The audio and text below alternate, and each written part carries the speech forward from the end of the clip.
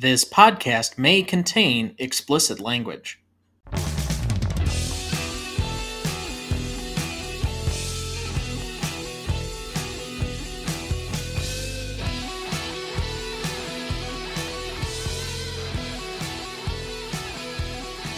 Welcome back to the Greatest Movie of All Time podcast for Season 5 of the show that uses a unique grading style to redefine what the greatest movies are. I'm Tom Duncan. And I'm Dana Duncan. Tonight, we take a slight detour from our regular programming to bring you our top 10 best years in movies. Dana and I have both had a list prepared, and we even got a remote submission from the Revisionist Almanac's Andrew Corns. If you haven't subscribed to that show, their first episode releases this Friday, so you still have time. But, Dad, shall we get right to it? Okay, sounds good. What was your criteria of how you decided your list? Let's go with that, because I think it could be very different between the two of us. Okay, what I did was I started with the 5 nominees or however many nominees there were for the Academy Award. And I looked at those. So then I picked which films that I thought really were exceptional within that category. Then I went back through for those years and I looked at the other great films that I saw for those years. And when I could find 5 or 6 films that I thought were exceptional, that would make the list. Then I had a list of about 13 years. I pared it down to 10 and then ranked them. Do you still have your extra 3 for some honorable mentions at the end of this? I'd have to, I don't have them with me. No, I don't. Okay. Well, that's too bad, because I have a few honorable mentions for myself. We didn't get any honorable mentions from Mr. Corns, but we at least have a few we can debate off of my list, because I actually had a top 20 and kind of went from there. So, all right. Now that we have yours, before we get to my criteria and my number 10, let's start with your number 10. All right. I have 2010, The King's Speech, The Social Network, Inception, 127 Hours, Black Swan, The Fighter, The Kids Are All Right, Toy Story 3, which I think is vastly underrated for a Pixar film, the Coen Brothers' True Grit, and Winter's Bone. So those are just the Academy Award Best Picture nominees. Did you have any other ones you wanted to shout out from that particular year? No, that's primarily why it's 10 on my list, because when you just look at the three of those, which is The Social Network, Inception, and The King's Speech, not to mention Black Swan, that's a pretty solid year to begin with. And so it made the list, but there wasn't any other films that I thought were that great to include, so that's why it's number 10 as opposed to higher. All right, and what are the 4 that you're entering in as the, let's say, Rushmore of that year? I'm entering in Social Network, King's Speech, Inception, and True Grit. Okay, True Grit, the remake. Yes. I know that a 5-timer club member of ours, one Adam Hitchcock, will be upset that Toy Story 3 did not make it, but it just we move on. Fell out. All right. So to divide the two of us up, I will give Mr. Corns' first nominee, and I'm going to have to guess as to what his Rushmore was, because I never actually asked him what the top 4 he would nominate for a particular year is. So I just took basically the first 4 that appeared in his little paragraphs that he cut up for us. But his number 10, 1954. Why? A year that showed just how much great world cinema there was, even if the Academy Awards at the time only seemed to recognize American filmmaking. On the Waterfront did bless us with a god-tier performance from Marlon Brando, but we also got 2 Alfred Hitchcock classics, Rear Window and Dial M for Murder, one of which we've already discussed and one of which is on the schedule for this year. Yes. Kurosawa's 7 Samurai, which we've already discussed, Fellini's La Strada, and the debut of the monster known as Godzilla all make this a fantastic entry at his number 10. So for his Rushmore, I put down On the Waterfront, Dial M for Murder, Rear Window, and 7 Samurai. That was one of the years I was considering. I think that was on my honorable mention. It was on my honorable mention as well, but I have that coming up later. All right. So my first year is one that I don't think any other person would necessarily mention, but I actually think that the overall depth of that particular year and its top four, at least in my opinion, and it was tough figuring out which the fourth one was. I ended up deciding on a very close criteria for myself because there were a couple of really good choices. I think there's a clear top three, and then there's some good cases for a number four. But I have 2016.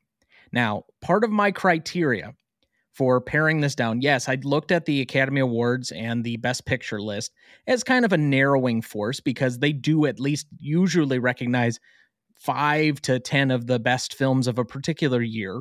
So you can use that as a narrowing category, but I tried to expand my thought process a little bit more and see what other movies were available, stuff that would be overlooked, such as horror, animation, comedy, etc., that would allow me to give a little bit more depth to a particular year. When I looked at 2016, there are just so many really good movies in my mind that spring to kind of this well of, oh yeah, that was in this year. And oh yeah, that was in this year. So a couple of the ones that didn't make my top four, Fences, which I thought was a really great adaptation. I thought Denzel was great in the movie. I mean, it's Denzel. So I thought Viola Davis, of course, gave her very absolute best in that movie. She has one scene that's just a knockout. But we had two great Marvel entries in Doctor Strange, at least to me, and Captain America Civil War, kind of rounding out that part of the list as you would expect in the 2010s. We had a fairly decent animated crop led by Zootopia that year. We had a really great comedy in Popstar, Never Stop, Never Stopping, which if you haven't seen it, it's one of those mockumentary style types with Andy Samberg. Fantastic. Hell or High Water, an underrated thriller. Deadpool, the movie that completely undercut the superhero genre and is probably one of the more popular franchises at this point because it pokes so much fun at superheroes. And Deadpool 3 hopefully coming out sometime this year, depending on how things go. We'll see yet. But my top four in this category, I have Arrival, the Denis Villeneuve instant classic sci-fi film that it's one of the few that just absolutely bowled me over the first time I watched it. I can't say enough good words about that movie. I have Moonlight, which is not one that I personally have an affinity for, but I have a great respect for it and for the context with which it was seen in its time and the fact that it's on so many great all-time lists. It's one of the few entries from the 21st century in the Sight and Sound poll, so I think it needs to be recognized here. There's the obvious connective tissue to Moonlight with La La Land, the Best Picture winner for all of 2 minutes, which when it happened, you and I were so distraught, so disappointed because La La Land was the film that brought us out of our funk after the Packers got absolutely destroyed by the Falcons in the NFC Championship game that year. And it was an absolute godsend after that game. I can't say enough good words about it. I love that movie. It's fantastic. And then what is arguably the best Star Wars movie of the last decade, Rogue One. So that's my top four. Okay. Interesting decision or choices. So I'm going to go back in time for my 9. 1939. We'll have this film coming up, but Gone with the Wind, The Wizard of Oz, Mr. Smith Goes to Washington, Stagecoach, Goodbye, Mr. Chips, Of Mice and Men, Wuthering Heights, The Hunchback of Notre Dame, Gunga Din, and Young Mr. Lincoln, played by Henry Fonda. And I do want to clarify that it is not the Hunchback from Notre Dame of the mid-90s. That was the Disney Correct. Animated non-classic, let's say. This is with Charles Laughton. Actually, that's pretty good casting. Yes. And Gunga Din, to me, I remember watching that, Oh boy, it has to be 30 years ago. Just catching it on either AMC or Turner, whichever was when AMC was still doing classic movies. But that's Cary Grant and Robert Preston and Ray Milland playing the three leads from the French Foreign Legion in Gunga Din. I thought it was an excellent movie, very underrated and forgotten for the most part. But I thought it was an extremely strong year. I'm going to go with, I have my problems with it, but as far as filmmaking goes, and this is something we'll have to be discussing more, the difference between filmmaking and the message of the film will have a difference to me. But Gone with the Wind, The Wizard of Oz, Mr. Smith Goes to Washington, and I would probably go with Stagecoach simply because of the John Ford, John Wayne tie as my 4 on the mountain. I'm glad that you put this one down. It was one I had considered, but given that I have not seen quite a few of the, let's say, depth picks in this particular year. I mean, obviously, everybody's seen The Wizard of Oz. I've seen Wuthering Heights, which I actually liked and you hated. Stagecoach, which I'm a little bit more bored by. I think there are better Ford films, in my opinion. Mr. Smith Goes to Washington. After the first time that you see it, it feels a little too earnest, if you ask me. Much in the same way You Can't Take It With You was from the previous year. But you have the all-time classics, The Wizard of Oz and Gone with the Wind. And it's really hard to overcome that. So I'm glad that you picked it because I don't have it on my list. I think it comes in at like number 18 for me. Okay. So let's go back to Mr. Corns here. He has one that will be appearing later on my list, but 1962. Why, you may ask? David Lean brought us the epic of all epics with his sweeping Lawrence of Arabia. The Japanese samurai classic Harakiri came out as well, and James Bond arrived on the scene with Dr. No. Not to mention Stanley Kubrick's genius began to take shape with Lolita. So I think those are his 4 films that he nominated for his, let's say, Rushmore of that particular year. But as I mentioned, before I go too much further, I have that higher up on my list. So do I. So, my number 9, I have 1975. One of the all-time Oscar years. Obviously, the top 5 nominees are all all-time classic films. Dog Day Afternoon, Barry Lyndon, One Flew Over the Cuckoo's Nest, Jaws, Nashville. But there are a couple of other depth picks that I'd like to mention as well. 3 Days of the Condor, a great 70s thriller, spy thriller with Robert Redford. Shampoo, which we will be covering, I think, next year. I'll have to take a look at the schedule again. I may have scheduled that one in just for you because you apparently love that film. And one that we covered early on at your own pick, Monty Python and the Holy Grail, which does make my top 4. Nice. So I will nominate 1975. Jaws is number 2 on our all-time greatest list right now, and I think that needs to lead my Rushmore list. We'll give credit to the best picture of that year with One Flew Over the Cuckoo's Nest, but I also have Dog Day Afternoon and Monty Python and the Holy Grail. So those are my 4. All right. Do you have that higher? No, I do not have it on my list. You don't even have it at all. Wow. No. All right. It was a consideration, but I don't think I even put it on my 13. All right. I had a feeling you were going to pick it anyway, so. Yeah, I think that most people would probably put that one somewhere inside their top 10, but it's only number 9 for me. I don't know if I believe as much in the full depth of that particular year. That one's much more of a top heavy year, if you ask me. Okay, for me, number 8. This is the year I graduated from high school, and I saw almost every one of these films in theaters, except for one. But 1982.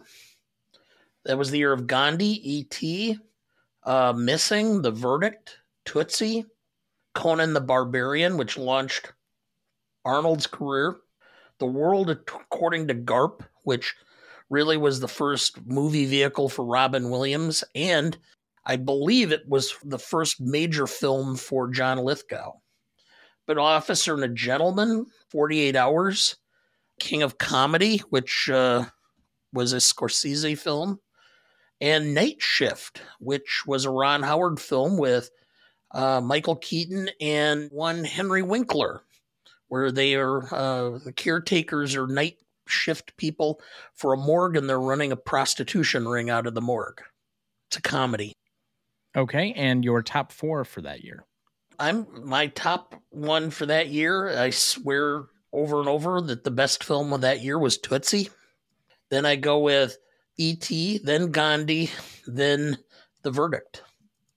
Now, obviously, being a trial attorney at one point in your career, although I guess you could still say that you're somewhat of a trial attorney based on the work that you do now, I don't know if The Verdict ever really appealed to me. For some reason, I just don't see what other people see in that movie. I don't understand why people think it's special. It does nothing for me. But where do you sit on that type of courtroom drama? Well, let's just say this. I've known a lot of attorneys who were in the same situation as Paul Newman and had defined themselves, their lives, personal lives falling apart around them. So I understood exactly what was going on, and I could appreciate what he was doing or trying to do more than most people did. And having watched it since I actually finished law school and tried 150, I think, cases to juries, I have an appreciation for it. It's a very subtle film. It's not one that's full of drama, but it is a very realistic portrayal of courtroom scenes and does not insult the intelligence of a lawyer. Fair enough. All right, so that was your number 8. Let's move to Mr. Corns' number 8, which will appear higher up on my list as well. So we have some overlap again. He has 2019. Why? We just never knew how good we had it before COVID hit in 2020. The last year of each decade always seems to bring a barrage of great films, and this year was no exception. Sam Mendes found a new way to tell a war epic with 1917. Ari Aster scarred us in Daylight with Midsommar.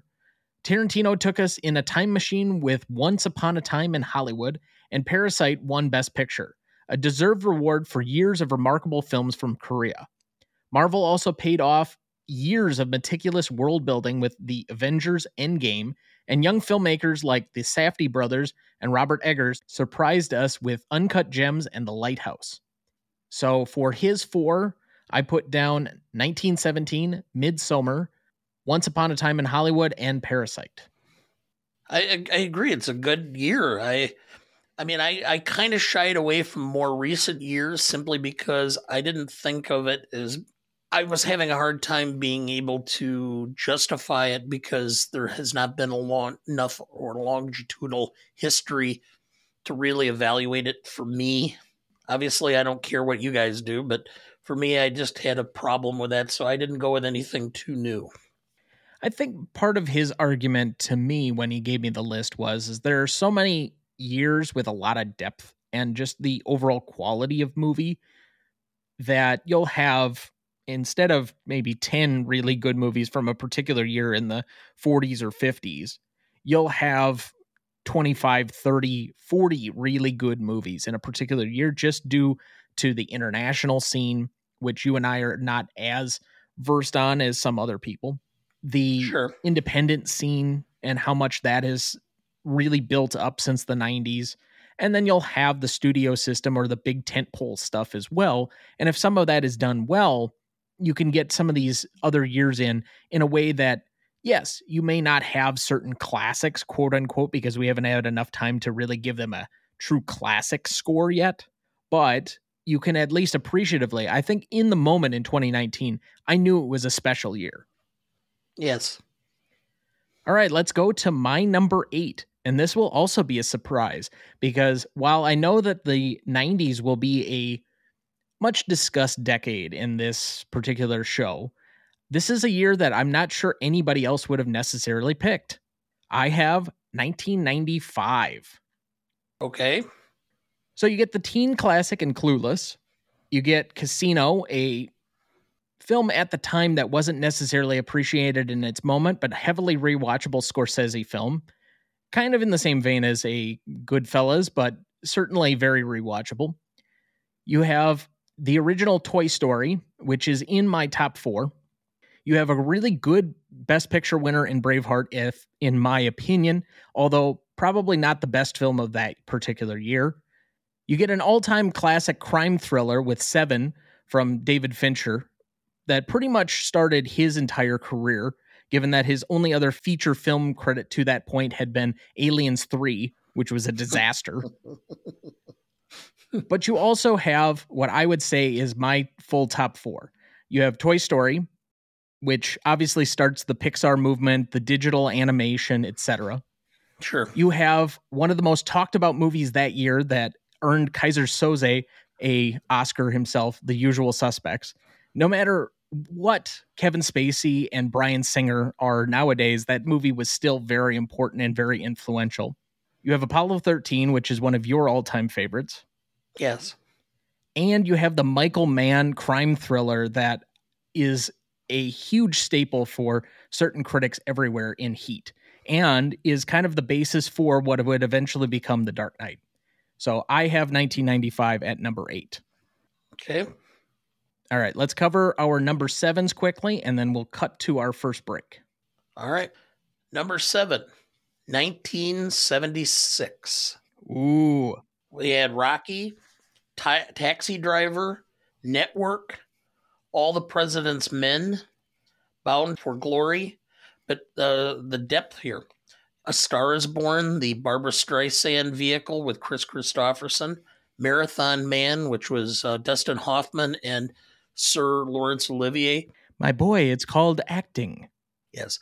Actually, that film caused a significant decline in dental visits after it was released. The Front, Logan's Run, and an extremely good film that was fun, The Bad News Bears with Walter Matthau and was that Tatum O'Neal? Might have been. I think it's Tatum O'Neal was in it. It was a great film, and it kind of changed sports films and had this, mentality of the losers and such. I don't know. I always thought it was a very fun film. Well, I'm not going to discuss it too much further because it's higher up on my list.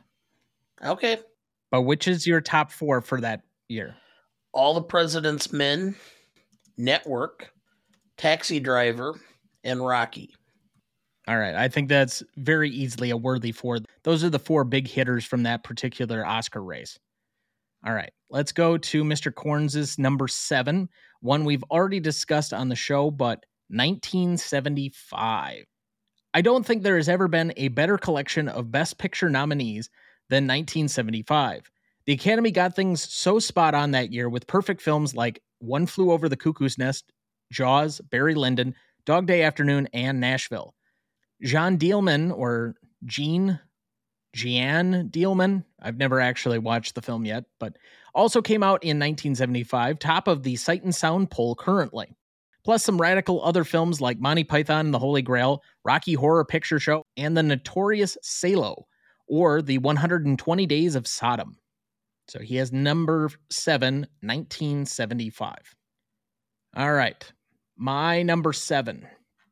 Oh, excuse me. I should put his top 4 that I have down. I hope he's not going to really hit me over the head with this one because I don't think he's much of a Robert Altman fan. But I put down One Flew Over the Cuckoo's Nest, Barry Lyndon, Jaws, and Dog Day Afternoon for him on his Rushmore. All right. So my number 7 then. I have 2008. The movie that completely reshaped the next decade of movies and the year that changed the Oscars as we went for an expanded Best Picture category, supposedly to promote more popular films, but instead have gotten much smaller films nominated, stuff that would have been overlooked. And subsequently, instead of going with just the studio films, we've gotten smaller and smaller Best Picture winners and stuff that was recognized that's much more off the beaten path, so that we have this valley between what the Yes. public's actually watching and what the Academy's clearly watching. So among great films from that particular year, one of the better animated films of all time, WALL-E, which we enjoyed on this show. Mm-hmm. We have Tropic Thunder, great comedy that pokes fun at Vietnam films as well as racism, even if it's extremely tongue-in-cheek. We have Gran Torino that we recently covered on the show. Yes. An underrated Jim Carrey comedy for me because he's actually the straight man instead of being kind of the Ace Ventura type in Yes Man. We have a good Tom Cruise action film in a period piece where he doesn't have to be all Tom Cruise-y in Mission Impossible type stuff with Valkyrie. We have a bunch of Will Ferrell / let's say fraternity type comedies in Step Brothers and Semi-Pro. We got one of my favorite romantic comedies of all time, Forgetting Sarah Marshall. But then we get to the top of the list with some of the superhero stuff. This was the original Iron Man, this thing that kicked off all of Marvel that we've discussed on the show. We had Benjamin Button, which was a Brad Pitt vehicle that I think has kind of gone overlooked subsequently, but another David Fincher film. And then we get to the heavy hitters. So among my top 4 for that year, besides Iron Man, I have Slumdog Millionaire, the obvious best picture choice in that particular year for most people. But we have the unnominated, which I believe probably should have won Best Picture, The Dark Knight.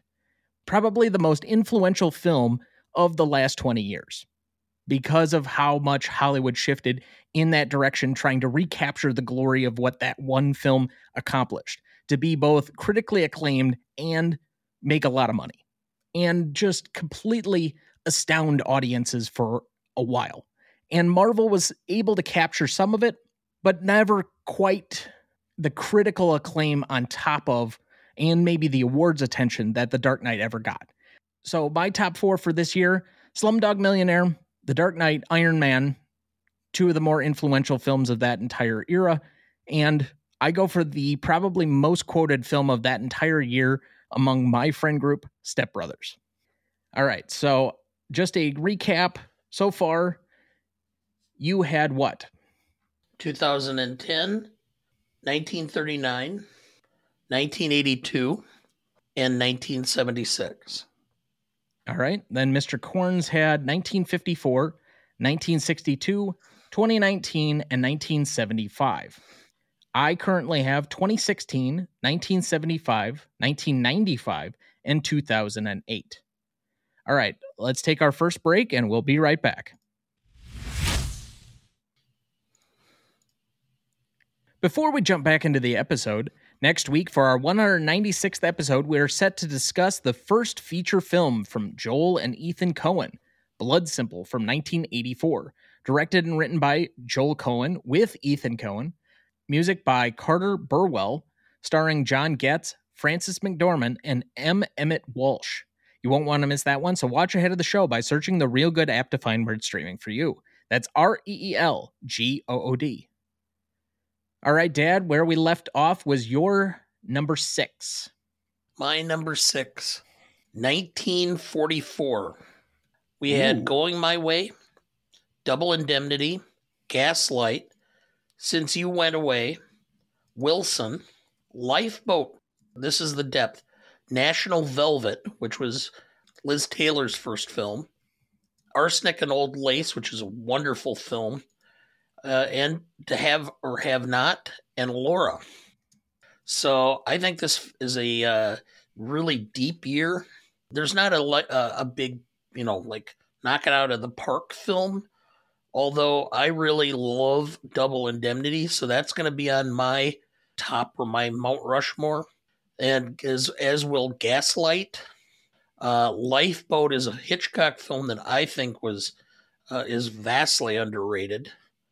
And I think To Have and Have Not is one of the better films that Bogart has done outside of the ones that are the 3 or 4 most memorable. All right. Let's cut over to Mr. Corns here and see what he has for his number 6. He has 1974. This year kicked off the best 3-year run in film history, in my opinion. We got the greatest sequel ever with The Godfather Part 2, the dawn of a new style of low-budget horror with the Texas Chainsaw Massacre, and Roman Polanski's mesmerizing Chinatown.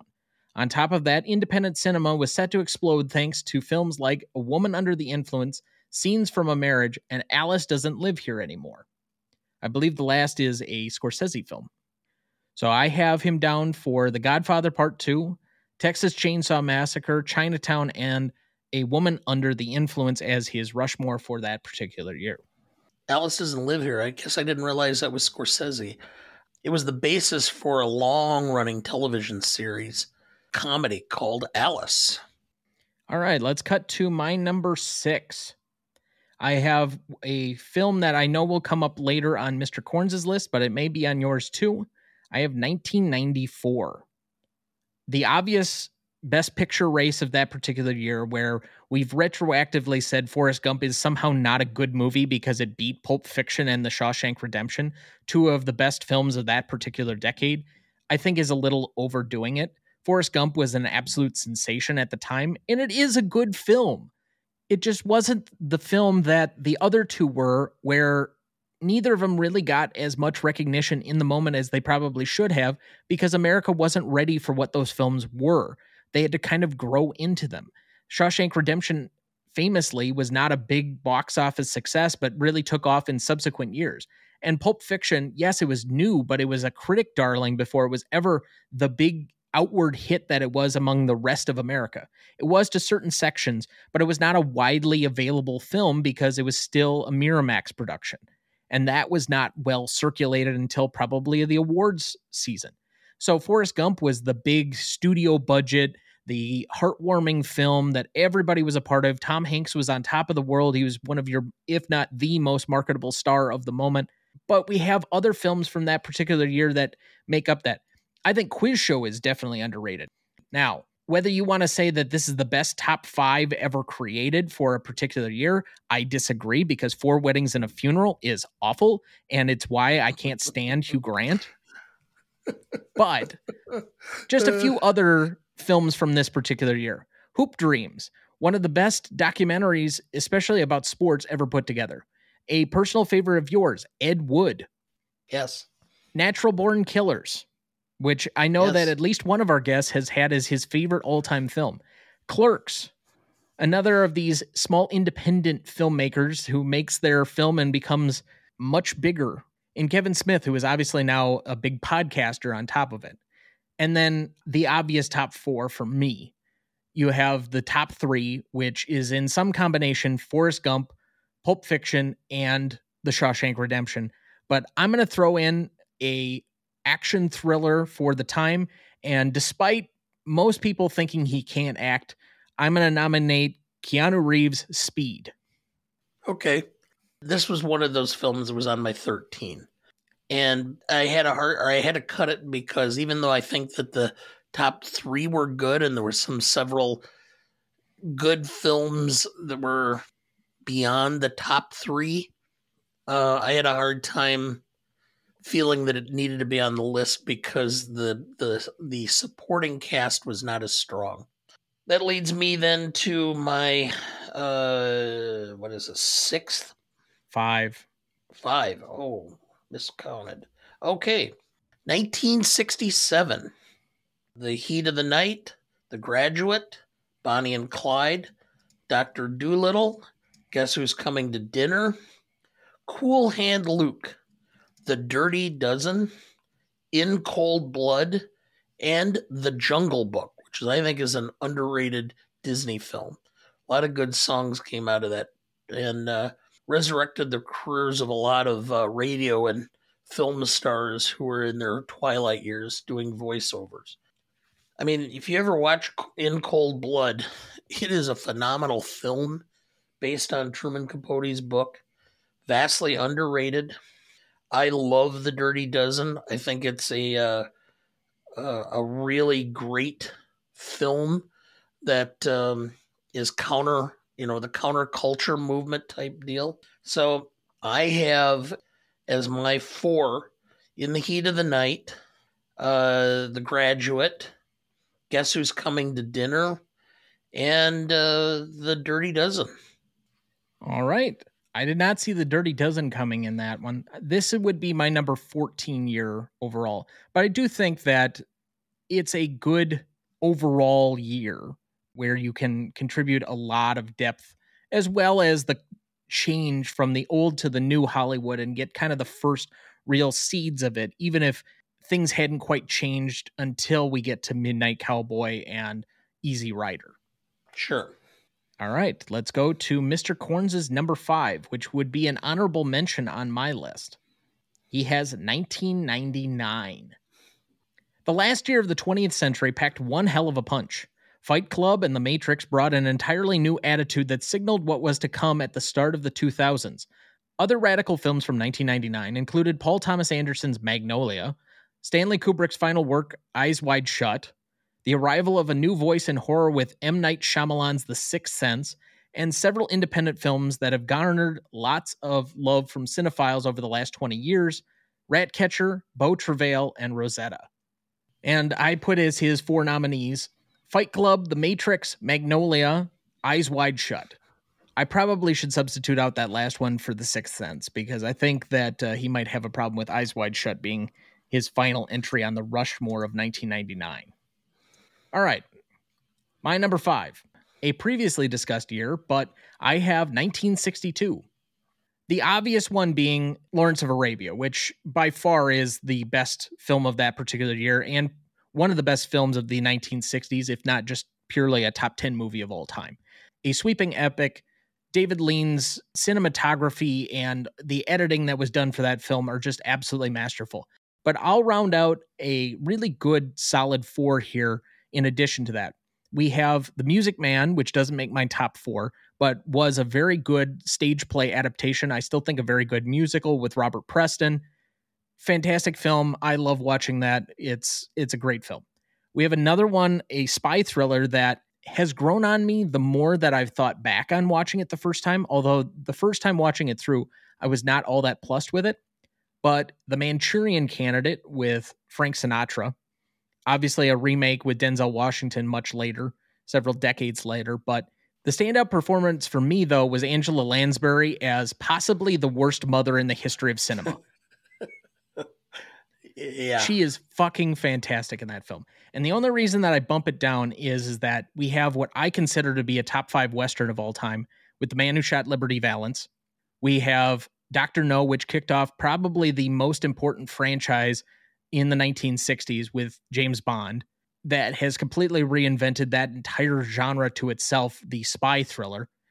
We had one of the most important courtroom movies ever made in the adaptation of To Kill a Mockingbird with Gregory Peck, and obviously Lawrence of Arabia. So those are my top 4. Okay. All right. We get to your number 4. My number 4, 1950. We have All About Eve, Sunset Boulevard, Born Yesterday, Father of the Bride, King Solomon's Mind. A very underrated Western. It was James Stewart's first Western. Winchester 73. Cyrano with Jose Ferrer, which was the stage adaptation. Harvey, again, a stage adaptation with James Stewart. The Asphalt Jungle, Rashomon, and a very underrated Hitchcock thriller, Stage Fright. So I'm looking at these and going, this is a solid year. And the Mount Rushmore is going to be All About Eve, Sunset Boulevard. I'm going to go off the beaten path and say Rashomon and Stage Fright. Stage Fright is probably off the beaten path. I don't know for most film fanatics if Rashomon is off the beaten path. But I know that you really appreciated that one when we watched it earlier for the show. We have an episode about 2 of those 4, and we have at least one more on the schedule for the upcoming, not this year, but next year. And obviously, when you have 3 all-time classics leading your year, that's going to be a particularly noteworthy year. I don't have it in my top 20, but I respect that you put it in. All right, let's go to Mr. Corns' number 4. This is a year that I wouldn't have necessarily thought of myself, but as he talks through it a little bit more, there are a few headliners on this particular list. It wasn't necessarily a good Best Picture nominee list behind the Best Picture winner, but definitely has quite a few good entries. He has 1993. For starters, this is the greatest individual year any director has ever had. Steven Spielberg released both Jurassic Park and Schindler's List. Those two films alone warrant a spot in the top 10. There was also the stoner classic Dazed and Confused that started Linklater's career, a comedy masterstroke in Groundhog Day, some great crime dramas like True Romance, A Bronx Tale, and Carlito's Way, and other iconic genre films including The Fugitive, The Nightmare Before Christmas, and Sleepless in Seattle. Did you have that anywhere? It was one of my considerations, but it didn't make my 13, and it definitely is not on my 10. So for his top 4, I have Jurassic Park, Schindler's List, Groundhog Day, and Dazed and Confused, which I think he'll be happy with. Okay. All right, let's go to my number 4, a previously discussed, but 2019. For my top 4, I think it's fairly obvious the first 3. Those were the 3 that I thought were the ones that garnered the most attention in that particular year. 1917 is an absolutely astounding war picture. To take a much forgotten war like World War I and create such a spectacle out of that, and then not only the gimmick of doing the one shot, which obviously there's a cut in the middle of it, so you kind of have a little bit of editing, but the cinematography in that alone is outstanding, if not just the totality of the story following one soldier's journey from one set of the lines to the other to carry a very simple message. It's a fantastic picture and would have been a deserving winner in almost any other year, but it's going against what I think to be two of the best films of the last decade in Once Upon a Time in Hollywood, which personally I think is Tarantino's best film in how he subverts his own, let's say, film fans that are expecting one thing out of him for the entire movie, and then you don't get it, and you don't get it, and you don't get it up until the point that you do. And the way that it breaks tension in the final moments of that film are just amazing. And to obviously see the throwback nature of it, going back to the late 60s, combining with all of the Hollywood filmmaking and all the characters that are just so rich in that particular story, I think it's truly one of the great scripts. Parasite, a film that has been divisive within our own household because there are people who absolutely hate it, Mom, and then there are people like me who really appreciated, maybe not loved the film, but could easily respect and understand the master craftsmanship that went along with that film. I imagine that when we revisit it later this year, that I will get even further of an appreciation for what that film is. Yes. But my number 4 on that particular list, and we've already brought up a bunch of films from that particular year, but the accomplishment that was done in Avengers Endgame, wrapping 23 movies together in one of the more satisfying endings, let's say, to a genre of film or a franchise film, is just outstanding. I thought it should have been in consideration for Best Picture that year, even though we had really 10 great nominees in that particular year. The fact that that couldn't even really upset the list. And it's the number 1 grossing film of all time, at least for a little bit until Avatar re-released to get it just over the line again. But it's one of the defining moments in our culture for moviedom over the last 10 years of my life. So I have 1917, Parasite, Once Upon a Time in Hollywood, and Avengers Endgame as my 4 entries from 2019. Obviously, there were a ton of other really great movies for that particular year, with Marriage Story, Little Women, which I thought was, okay, Greta Gerwig, I'm in on you now. If you're going to do stuff like that, you're exciting. John Wick 3, which I thought was much better than John Wick 2. I know I'm in the minority in that. Ford versus Ferrari, just a really fun kind of sports film. Another great Matt Damon starring role. Christian Bale's fantastic. Jojo Rabbit. Now, your mileage may vary on that particular film, but I thought it was fantastic. It was hilarious. I can understand, though, if it offends some people. Marriage Story. Noah Baumbach's great small drama between two people and kind of the unraveling of a relationship instead of the other way around, I thought was fantastic. And one of my favorite movies of the last 5 years, Knives Out. So alone, those would already cover what I thought was a pretty great year in movies, but I'm sure there's plenty more that I've missed. All right, so let's take another quick break and we'll be right back. Before we jump back into the episode, releasing this week, friend of the show Adam Hitchcock of the Streaming Circuit podcast and I are back with our special monthly series on the Marvel Cinematic Universe, where we will be discussing each film from the original Iron Man up through Avengers Endgame. The first half of each show will be on his feed, and the second half we will apply the Stan Lee rubric to each film to determine the greatest Marvel film of all time. This month we're covering Thor: The Dark World from 2013. Don't miss out, make sure you are subscribed to both feeds to get these episodes. Now, before we get to our top three, Dad, do we have anyone to remember this week? Oh, we have a very long list. Tom Smothers, 86, American comedian, musician, the Smothers Brothers, and an actor. Get to Know Your Rabbit and Serial. Very cutting-edge television variety show on CBS in the early 70s. Mike Nussbaum, 99, American actor, was in Fatal Attraction, Field of Dreams, and Men in Black.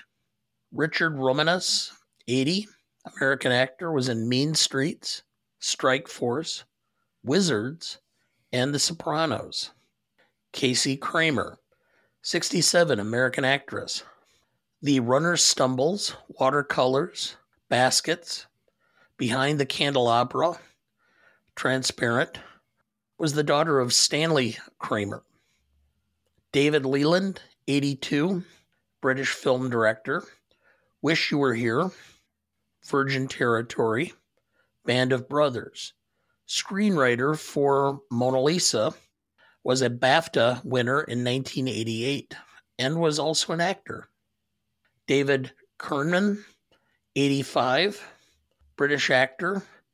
Mix Me a Person, Zulu, Carry On Abroad. Maurice Hines, 80, American dancer, singer, and actor, was in The Cotton Club. Younger brother of Gregory Hines. Sandra Reeves Phillips, 79, American actress. Ma Rainey's Black Bottom, Round Midnight, and Lean on Me. Was also a writer and singer. Shecky Green, 97, American comedian and actor. History of the World Part 1, Splash, and Tony Rome. And Tom Wilkinson, 75, British actor. The Full Monty, In the Bedroom, Michael Clayton, Batman Begins, BAFTA winner in 1998, three-time Oscar nominee, and an Emmy winner, 2008. Yes, he won the Emmy for his portrayal of Ben Franklin in the John Adams series on HBO. He was a three-time Oscar nominee for various films, including Michael Clayton and The Full Monty. He was a guy that if you saw probably 10 movies a year in the 90s to middle of maybe even late 2000s, was in probably 3 out of the 10 that you saw. He was everywhere and fantastic actor. I was definitely sad to see that one go. I know that you had some affinity for Tom Smothers and as well as just the Smothers Brothers in general. Richard Romanus, I know that he might be famous to a few people that have seen Mean Streets, but also if you're more into The Sopranos, he was Jennifer Melfi, or the psychiatrist's husband, for like 4 episodes on that show. That's how I particularly know him. But it's this time of year. Every time we get to this post-Christmas, early January kind of period, we end up losing a lot of people just in the general population, let alone just celebrities and people who contributed to the industry. So certainly sad to see a list of 10 so early into the year, but unfortunately not surprising and not somewhat unexpected. So we remember all of these here for their many, many contributions, with a moment of silence here in their honor.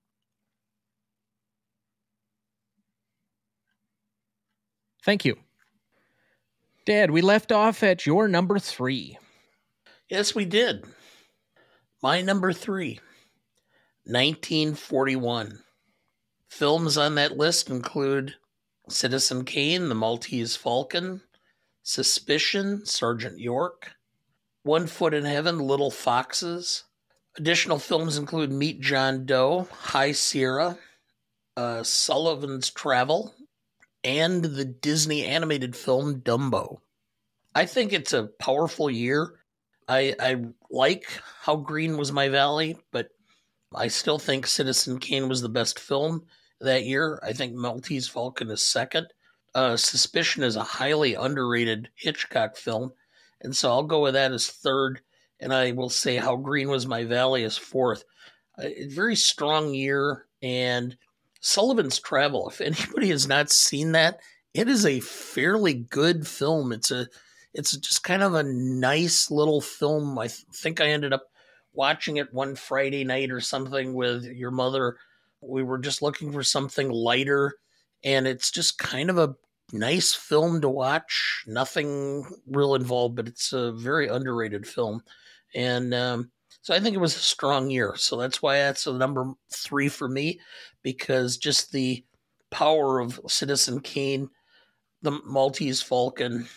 I mean, even Sergeant York should probably be in my top 4, but that in and of itself is a great film also. Certainly a really great year. The obvious being that Citizen Kane, to most people, should have won over How Green Was My Valley, but I don't discount How Green Was My Valley at all.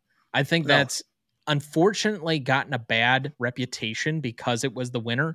And it's one of those situations where a really good movie wins and becomes somewhat of a tragic figure. It's not one of these where it's 1952 and the greatest show on earth somehow won over High Noon. This is an actual good film that, yes, I understand Citizen Kane is probably the greater film and is revered much more, but How Green Was My Valley was still a very good movie. It just kind of unfortunately is a victim of winning over Citizen Kane. And I'm sure there are plenty of other years, like we already established Forrest Gump is a very good movie that won over probably 2 better movies. Yes. So another year that I didn't actually have on my list. So I'm glad that we've kind of got a divide on some of these. Okay.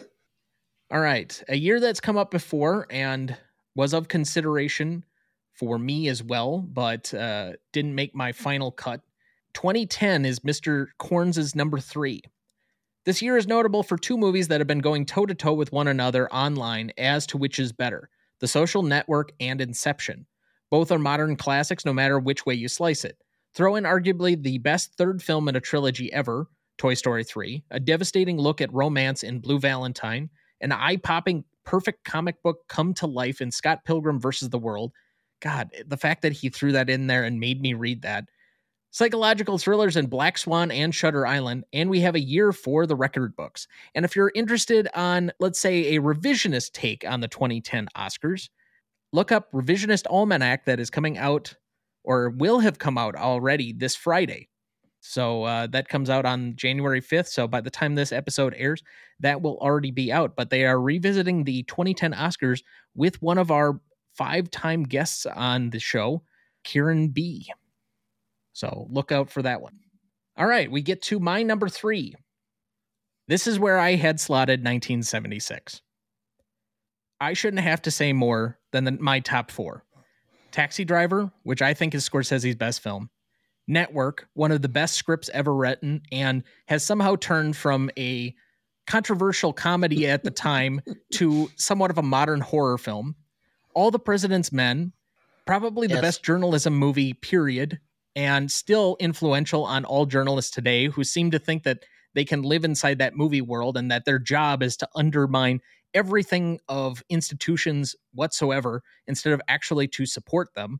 They apparently took the wrong message from that movie. And Rocky, the sports film that kicked off the sports film boom and one of the great American franchises. But if you need a few more from the 1976 period, I'll give you a couple of other ones to consider why I think it's higher on that particular list. Again, Marathon Man. We have a great horror film in The Omen, The Outlaw Josie Wales, and one that you missed when you nominated it, but Murder by Death. Ah, yes. Use your goddamn pronouns. All right. So we move to your number 2. All right. 1957.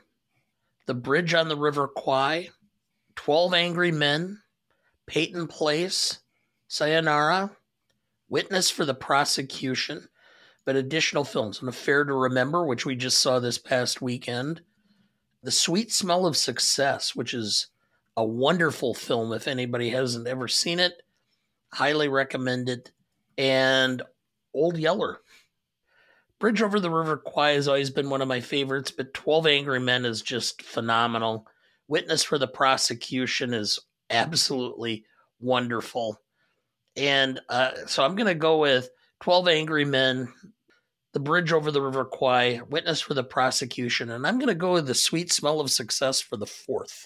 If you haven't seen it, it is wonderful, and it is prescient, and it shows the power that can be held by a journalist into manipulating people, circumstances, and situations because of the power they hold to manipulate public opinion.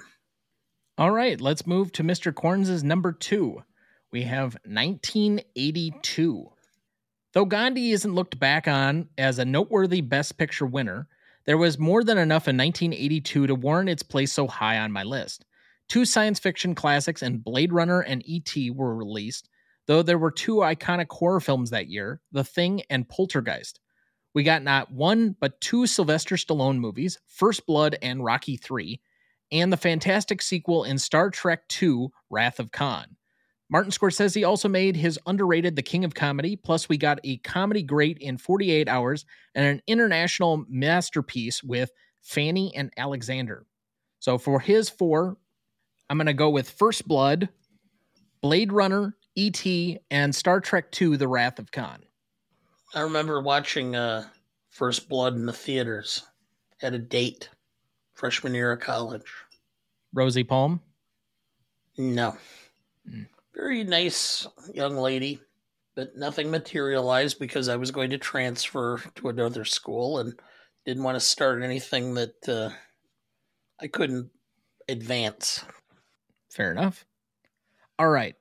A year that has yet to come up on anyone's list, but I have at my number 2, 1959. Ben-Hur is one of the great epics ever made, even though it still annoys me how it starts to weave in the Jesus of it all somehow. But you have all-time classics like Some Like It Hot, the Billy Wilder comedy, Pillow Talk, my mother's favorite movie and I would say, underrated episode of this show. We have one of my favorite westerns of all time in Rio Bravo, Anatomy of a Murder, one of the better courtroom dramas of all time with James Stewart, Diary of Anne Frank, which we will be covering later this year, an all-time Disney classic in Sleeping Beauty, and what we have discussed and is a top 10 greatest film of all time currently on our own list, North by Northwest. So for my top 4, I have Ben-Hur, Rio Bravo, North by Northwest, and Anatomy of a Murder for 1959 at my number 2. Okay. All right. So please recap your list, and then we'll give you a drum roll for your number 1. So the all 10? Yes. 10 to number 2. 2010, 1939, 1982, 1976, 1944, 1967, 1950, 1941, 1957. And your number 1 is?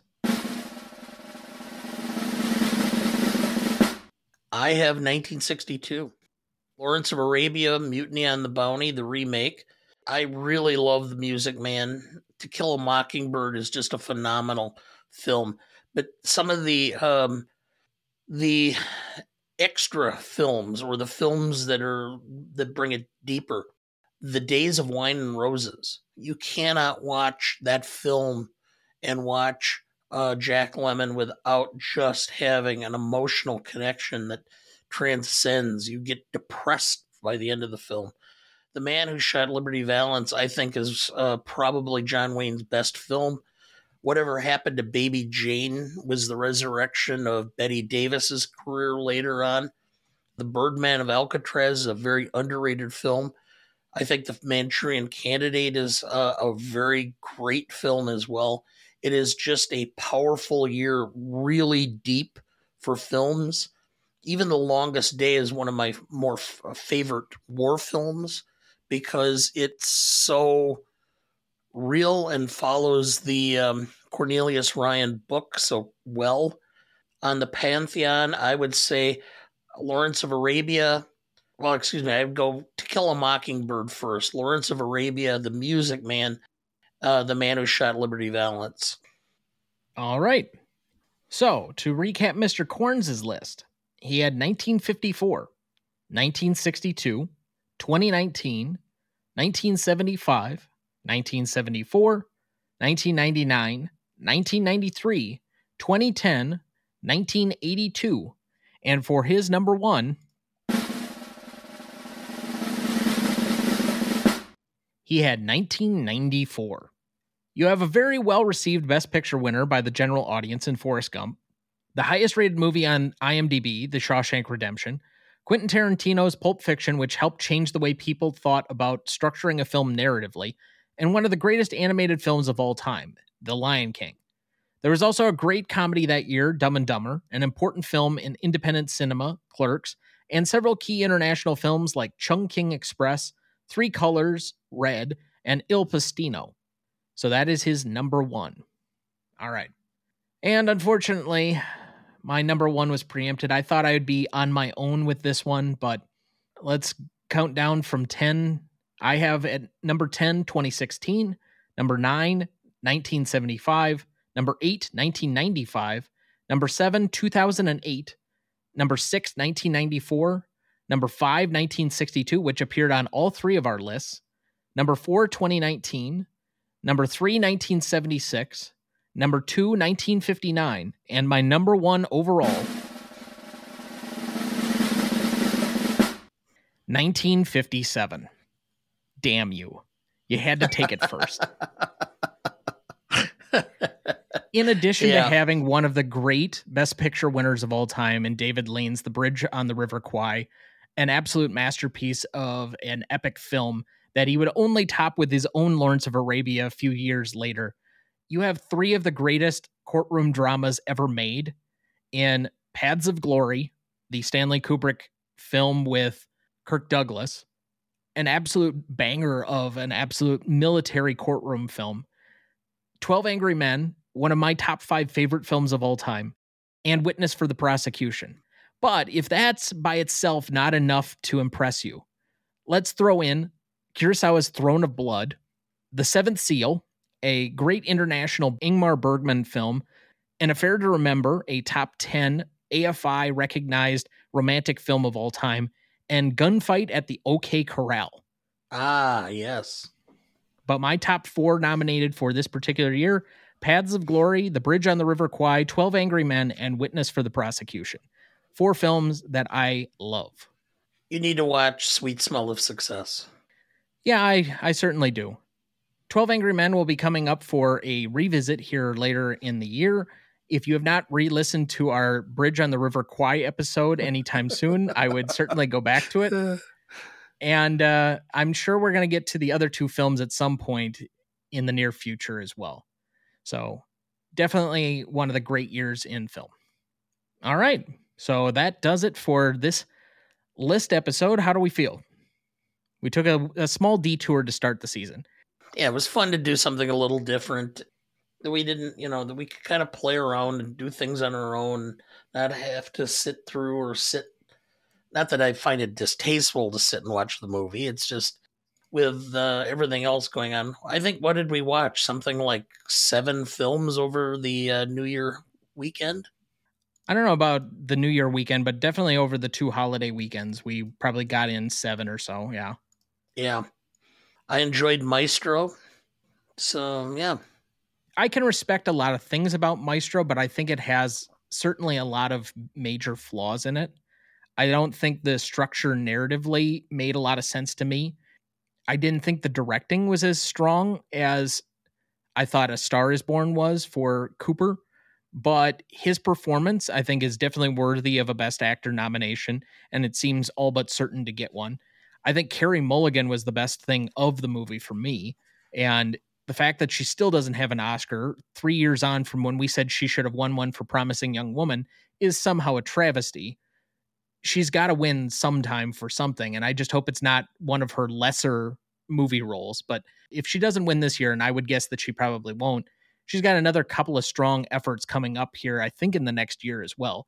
So definitely an actress that's high up on my I got to see her in anything list. I know that we watched The Iron Claw in theaters.